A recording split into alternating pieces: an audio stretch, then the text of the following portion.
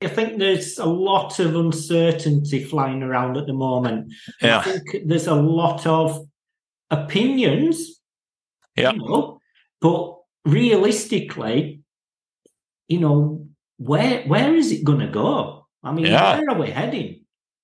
I don't know. But one thing this is what I mean. That nobody actually knows where we're going. So in a time where I think, there was obviously Panda and Penguin updates and all that, where a lot of SEOs flicked to PPC because they, just destroy. But I think I feel as though this is the first time there's been real uncertainty of things and not knowing what's going to happen. Yeah. So let me give you a prediction though.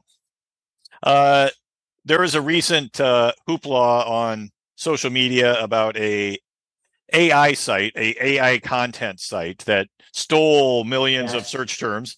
And it was Excel formulas and Google Sheets formulas. And the original creator of the content that got scraped was very angry. This other site that recreated all the content using AI started to outrank them. Then they got penalized. And the question a lot of people are asking is, should the original site rank or should the AI content rank if it's good enough? But here's what I'm wondering.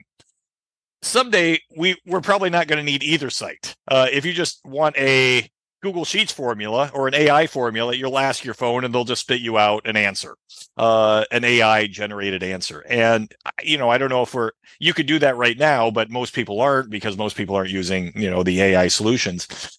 But what's the future look like? People are always going to have businesses. They're going to have websites. They're going to want marketing.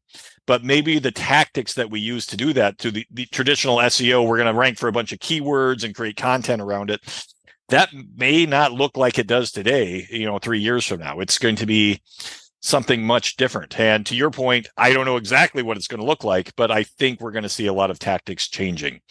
But a couple of things we know are going to be true.